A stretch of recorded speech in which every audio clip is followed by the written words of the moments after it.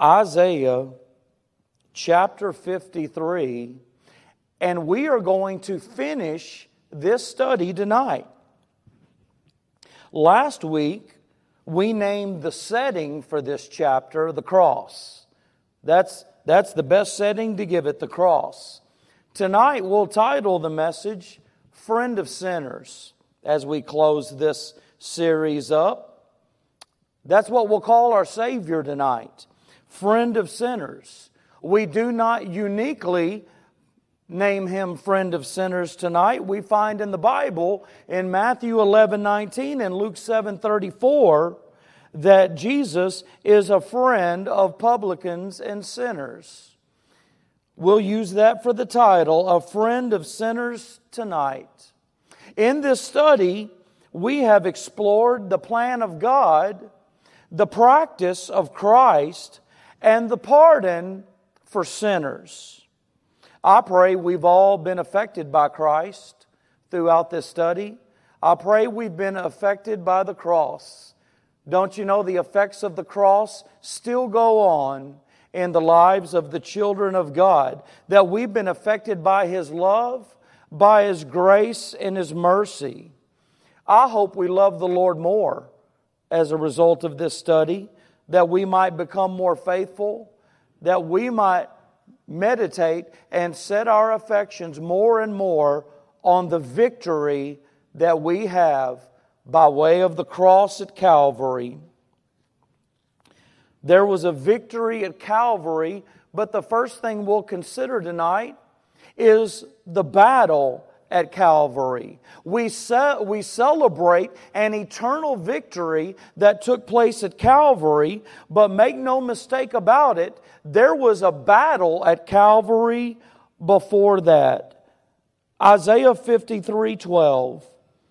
Therefore will I divide him a portion with the great, and he shall divide the spoil with the strong, because he hath poured out his soul unto death, and he was numbered with the transgressors, and he bare the sin of many, and made intercession for the transgressors. Let's talk about Jesus tonight, and a little bit about Calvary.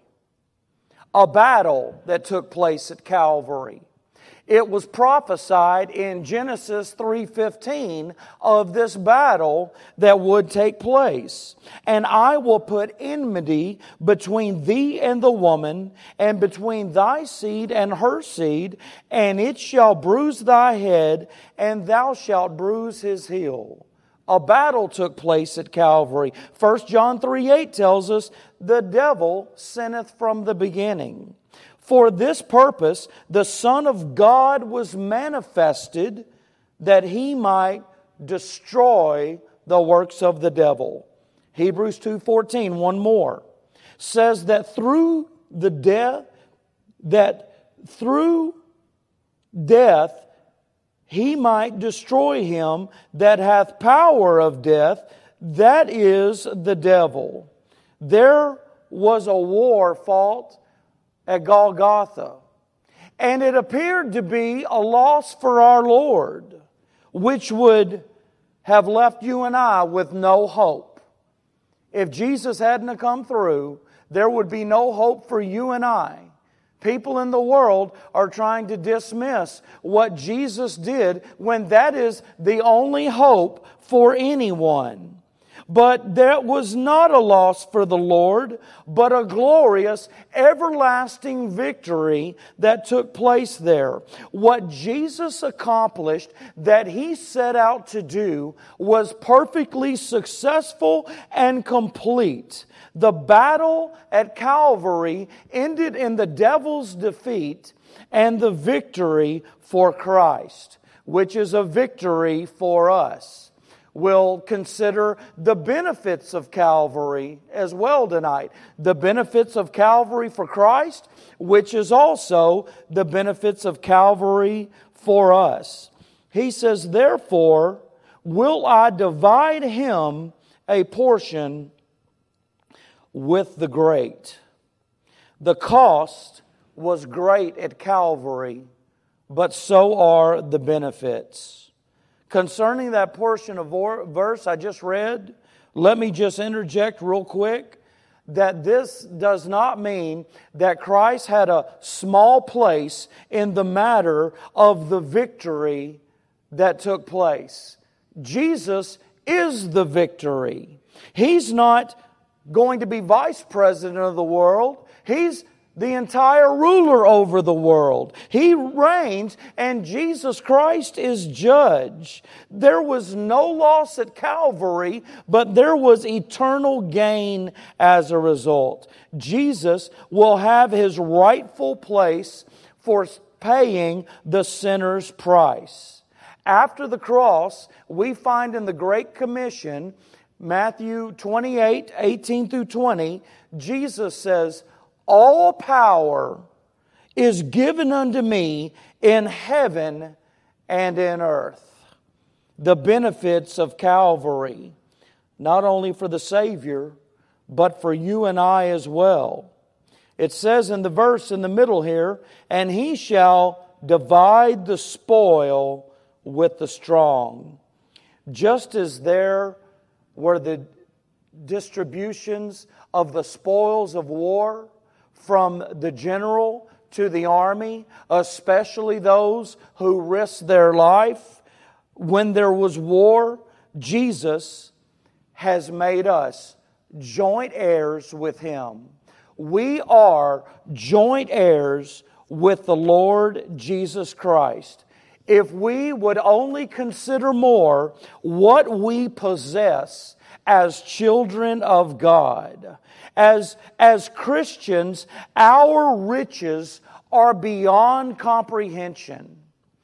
It's easy to get caught up into this world and to think about what we don't have and to long for many things upon this earth. But oh, if we could just look up and if we could just meditate on our inheritance that we have in Jesus Christ, we would do so much less grumbling over what we don't have, and we would rejoice over what we do have in Jesus Christ. We would obey the command to rejoice always, and again I say rejoice. Can we consider the benefits of Calvary that have come to you and I as joint heirs of the Lord Jesus Christ?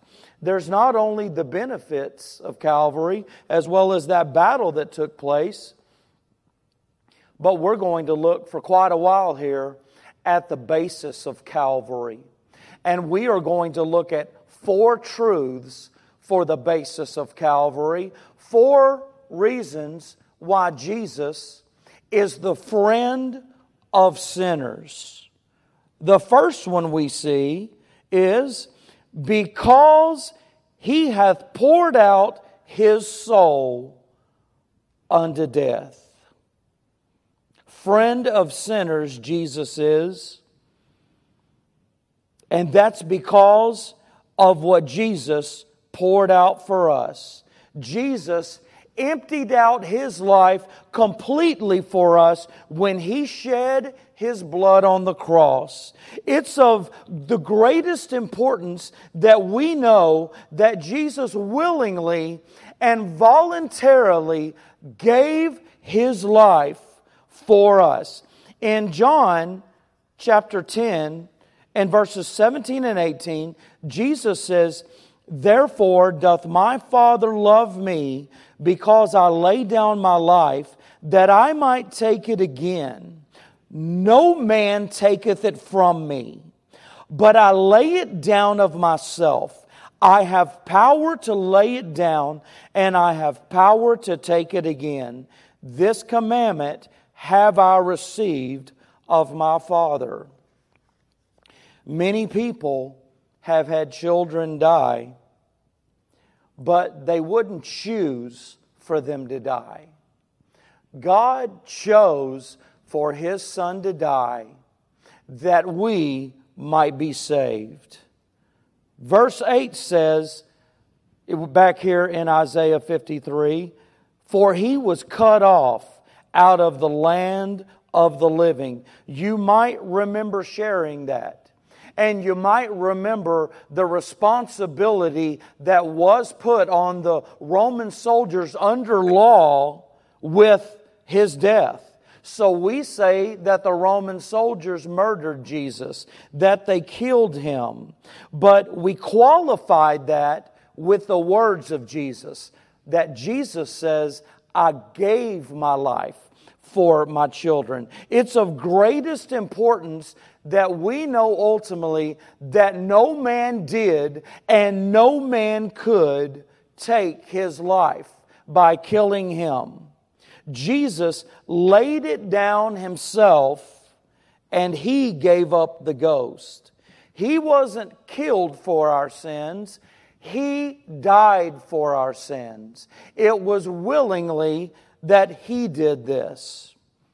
Another truth of Jesus being a friend of sinners.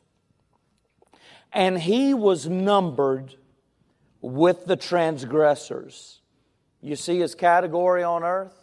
You see where they put Jesus? He was numbered with the transgressors. Jesus was carried back to Bethlehem in the womb to be born under the Roman yoke. He was numbered with the transgressors. He was called Jesus of Nazareth, and people loved calling Him Jesus of Nazareth because they said nothing good came out of Nazareth. He was called a drunk and a winebibber, though He never provided or took a sip of any intoxicating liquid ever. He was called a blasphemer by the Jewish churches and the civil courts. The Sanhedrin slapped the face of Jesus. The people freed a murderer and they marred the back of Jesus. We call this place of His crucifixion Calvary because of the victory that has taken place there, but it was a hill. It was a hill called Golgotha, which means place of a skull. It was a gloomy place, and it had the likeness of a skull in the shape the hill did. And it was there that Jesus hung between heaven and earth as though He had no one, as though He were helpless, as though there was some kind of victory that was made over Him. It was there on that hill that they mocked Jesus. They ridiculed Him. They laughed at Him. They wagged their heads at our Savior. And there He took the sins of those mockers and everyone else upon His shoulders while the Father turned His head. He who was numbered with the transgressors became obedient unto death, even the death of the cross. And He did that for sinners. And the sinless one went to a sinner's grave. The Bible says that He made His grave with the wicked. Jesus was not numbered with the righteous. He was not numbered with the pure or the faithful, but rebellious, rejecting transgressors. And now, though, after the cross, after the grave, after His resurrection, He stands pierced in His hands, pierced in His feet, pierced in His side, and challenging justice to condemn sinners with no way out. He just challenges justice for that because He satisfied justice. He satisfied justice for every sinner that there is. Jesus made a way for sinners. He says, I am the way, the truth, and the life. No man cometh unto the Father but by me. He made a way for sinners. Praise God. He didn't make a way for the self-righteous. He didn't make a way for the religious. Jesus made a way for sinners only. You understand, He's a friend of sinners. Jesus was categorized with sinners as He walked this earth, and He pleads for sinners to come to Him. Jesus Christ, though sinless, put Himself as close as He could to sinful man. As close as He could on the level of a sinful human being. He reached out as close as He could to man's ruined estate. Jesus is a friend of sinners. Jesus is very approachable for sinners. If we only knew. He's approachable for the lost. He invites everyone to come to Him just as they are, willing to turn from their sin and be saved. Not doing any cartwheels, nothing like that, just simply willing to turn from their sin. You've probably heard several people say, "No, I wouldn't go in the church house. The roof would probably fall in on me. Lightning would strike me." We worship a friend of sinners here. And He wants to save sinners from their sins. He invites sinners to come to Him to be saved. The one who walked among sinners. The one who was classified with sinners. Jesus was grouped with sinners. He presents sinners faultless before the Father. He was numbered with the transgressors. Yet He brings transgressors to God, cleansed by His blood, and He saves them. He's a friend of sinners. A third truth about this, and He bare the sins of many. Christ's great sacrifice wasn't for those who strive to do good, but for those whose sins would crush them down to the lowest hell. Though their sins were transferred to Jesus some 2,000 years ago, they'll go to hell for rejecting in Jesus Christ as Lord and Savior. Don't do that. Jesus is a friend of sinners. Christ paid the debt for sinners, and there's no other debt holding anyone back from heaven if they will only come to the Lord Jesus Christ to be saved, to have eternity with the Lord. You know, it is not difficult to be in awe of Jesus. When we consider the cross, when we consider the victory that He has, when we consider that we are joint heirs and inheritors with Him, it's not too difficult to be in awe. It's not too difficult to worship Him. I don't know about you, but I love Him tonight. I love our Lord and Savior Jesus, who died in our place, who welcomed me for 3 decades. I walked in the darkness of this world, and then after the conviction and the drawing of God, He just welcomed me to be saved. I couldn't believe it. I couldn't believe, as a lost sinner, I looked around at people, and I saw me, and I saw them, and I knew something was different, and I didn't know what it was, but I became one of them. By grace, by the blood of Jesus, by His welcoming invitation to a sinner like me. And He welcomes all. Let's love Him tonight. Christ came unto this world to save sinners. One more truth that makes this friend of sinners Jesus. He made intercession for the transgressors. Jesus pleads for sinners right now. He walked this earth and He loved sinners and He told them the truth and He showed them the power and the love and the mercy and the grace of heaven, and now He sits at the right hand of the Father, interceding, giving us the privilege to do His work, to be able to be a witness for Him. And He pleads for sinners today to come to Him.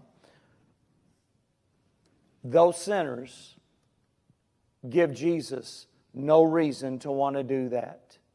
Sinners have never given Jesus a reason to want to call them and love them.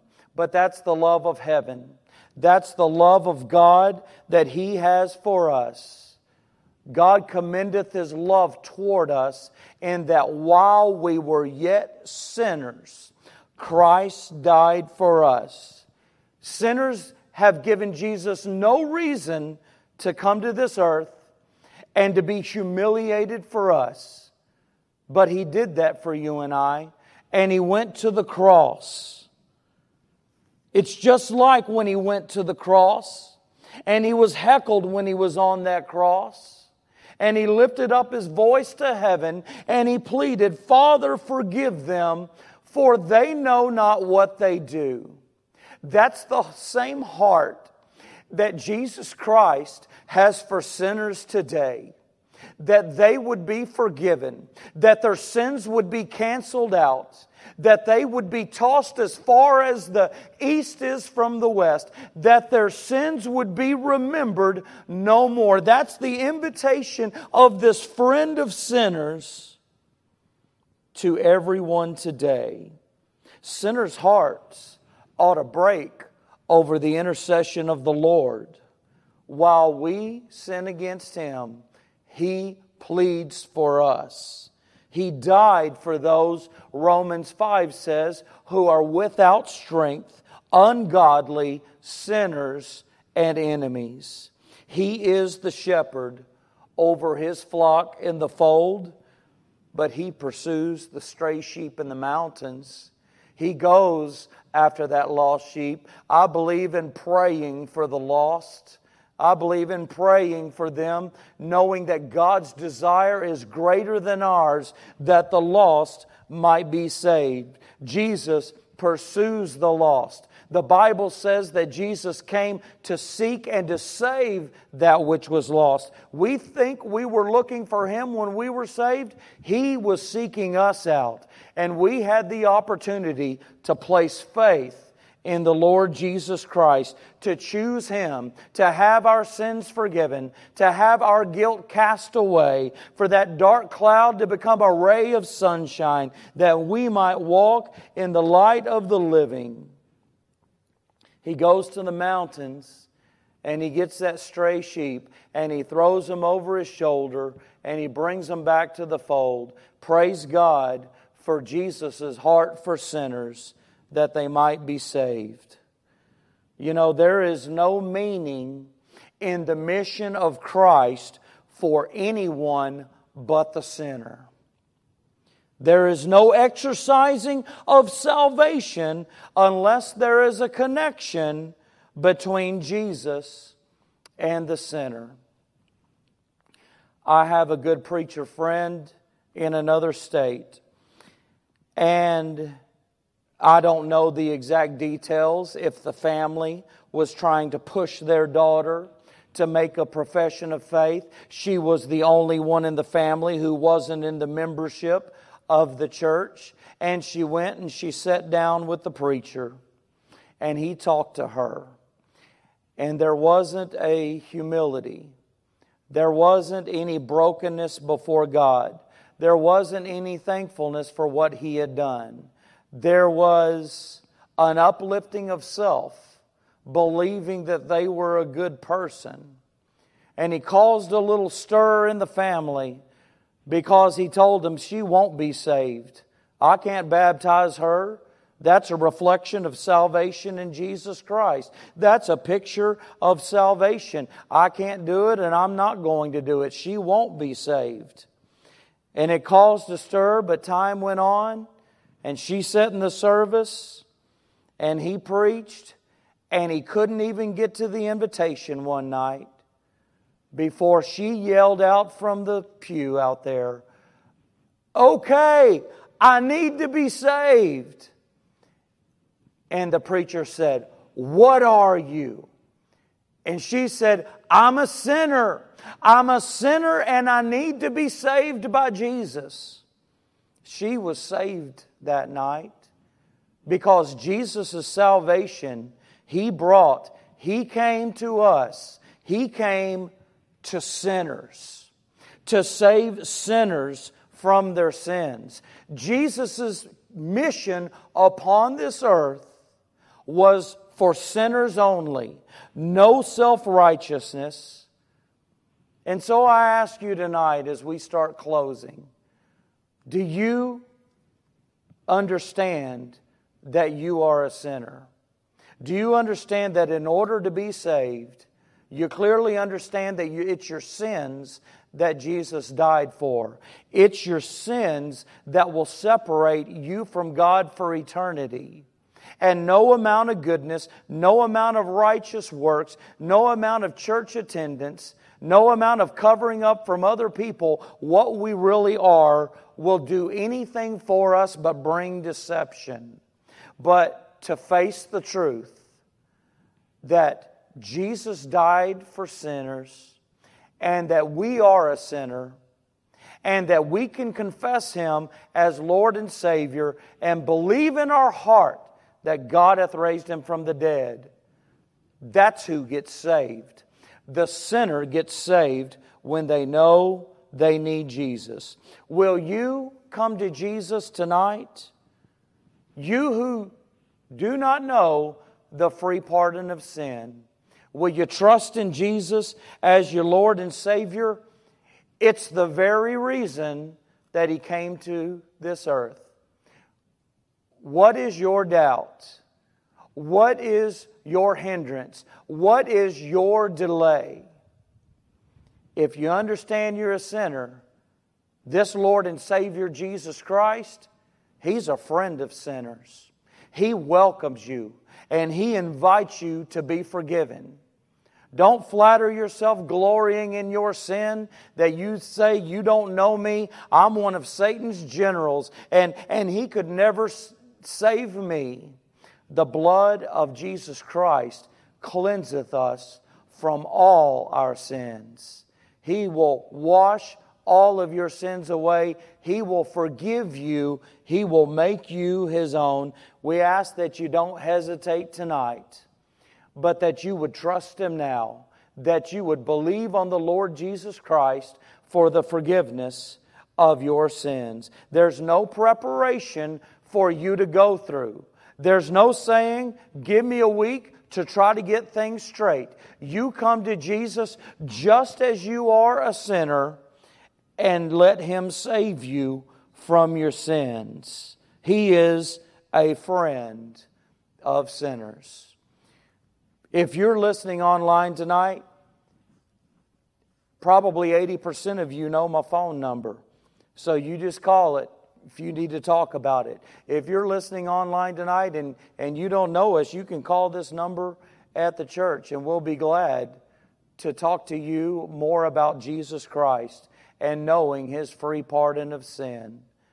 We pray that you know tonight and you understand what we have in Jesus. He's a friend of sinners. He's very approachable. Approach Him tonight before you put your head to your pillow and believe on the Lord Jesus Christ so that you may be saved. God bless you, and let us pray. Father God in heaven, Lord, we come before You and we thank You for this glorious chapter of Your Word that You've given us. Lord, may we dig deeper in it as we continue on. Help us to press on for You. Give us strength in these times, in this time of separation where the children of God long to be with one another. Lord, we do thank You for the cross, though. We're not lost because of the cross and what You have done for us. I thank You for this free pardon of sin. I thank You for Your eternal salvation that You have saved us with, that we have a hope that is a no-so hope. Lord, be glorified. Be glorified in this time. Be with this church, Lord, and help us, Lord. All is vain unless Your Spirit come down, the song says. And so we thank You for Your Holy Spirit. We thank You for empowering Your church and what You're doing in our lives. Dear God, one more time we lift up our pastor to You. and his wife. Lord, we pray that you raise him up on his feet and that you would give him strength, that you would do the same for Beverly, Lord. Forgive us where we fail you. Thank you for forgiving our many sins. And we pray these things in Jesus' name. Amen.